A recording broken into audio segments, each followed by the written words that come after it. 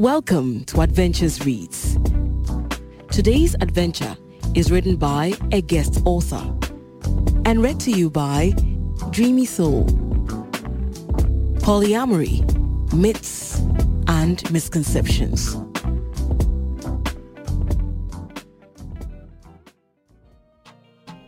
Two's company, three's a crowd. The saying goes, but in the Odyssey of Desire, this loaded arithmetic is disproved by the logic of self-love. You are your own person.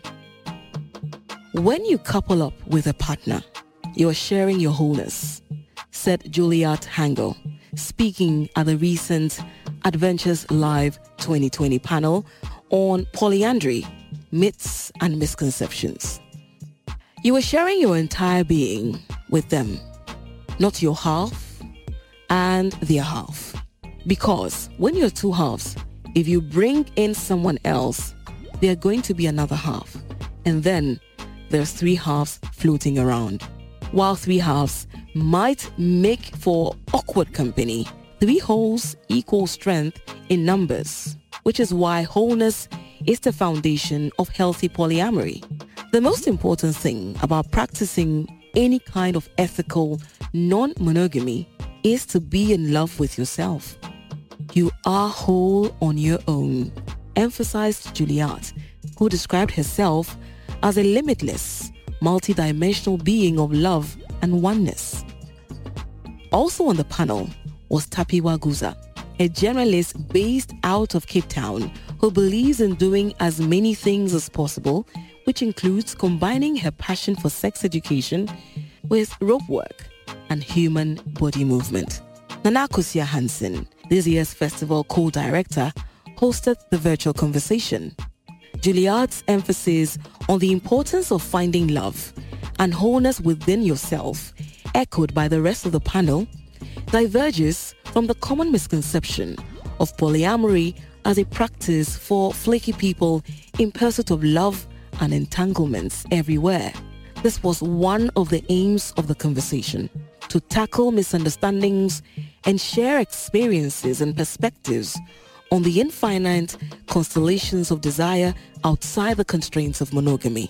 For Tapiwa, polyamory begins with reframing conversational understandings of love by challenging the hierarchies that the word implies. I look at people, regardless of our connection, in a very similar way, he explained.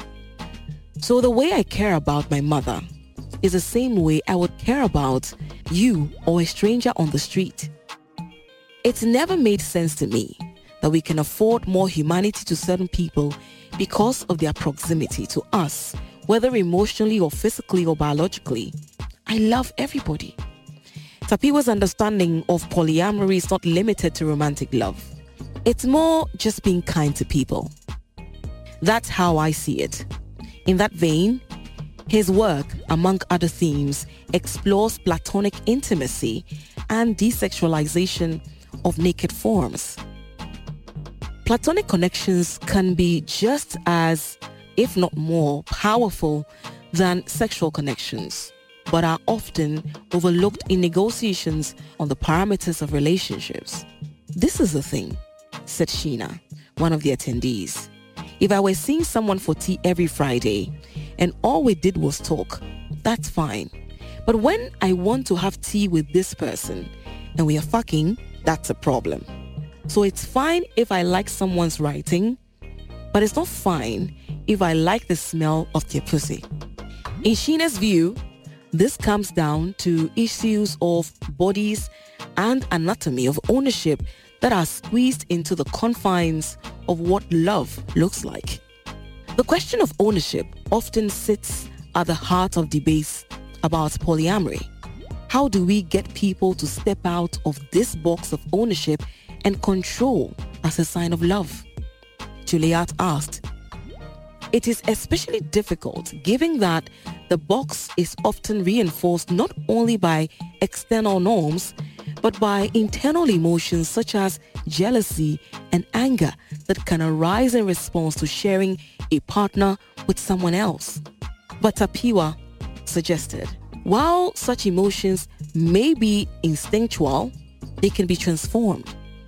You can say, yeah, it's normal to feel this way.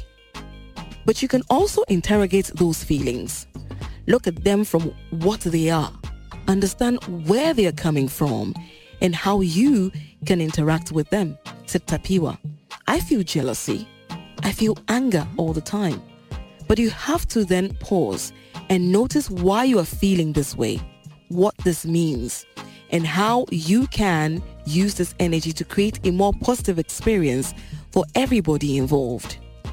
In discussing other practical ways in which polyamory can be a positive experience for all, the panel emphasized that regardless of the poly configuration, be it triads or swinging or bungee jumping, well, Google it, at the core of all approaches to healthy, ethical polyamory is honest communication.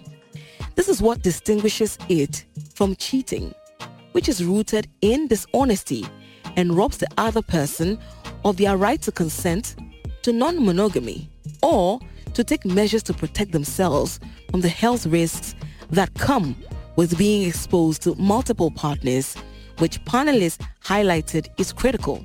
Cheating also allows people to evade accountability for ensuring that everyone involved in a non-monogamous relationship is valued and respected equally. However, in conservative societies that demonize anything outside of monogamy, people often prefer to cheat rather than acknowledge that there may be other ways of configuring relationships, a culture that Kobe Graham famously described as phonogamy.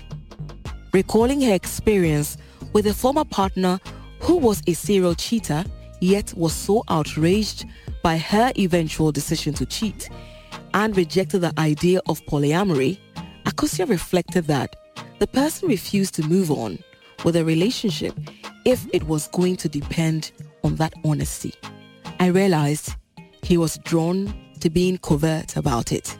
That experience, she said, is what propelled her towards finally embracing her truth as a polyamorous woman.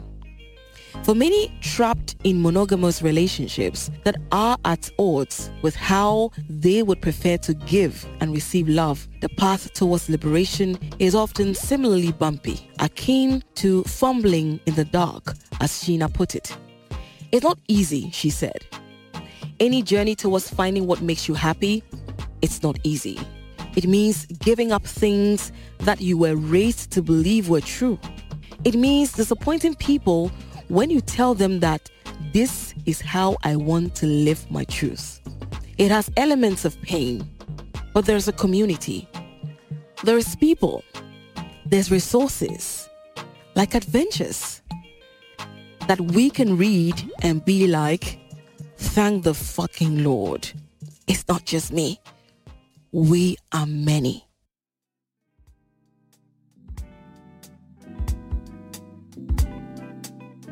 Thank you for tuning in. We hope you enjoyed today's adventure. Do not forget to share. Follow us on Twitter and Instagram @AdventuresFrom and let us know what you think. We look forward to going on the next adventure with you.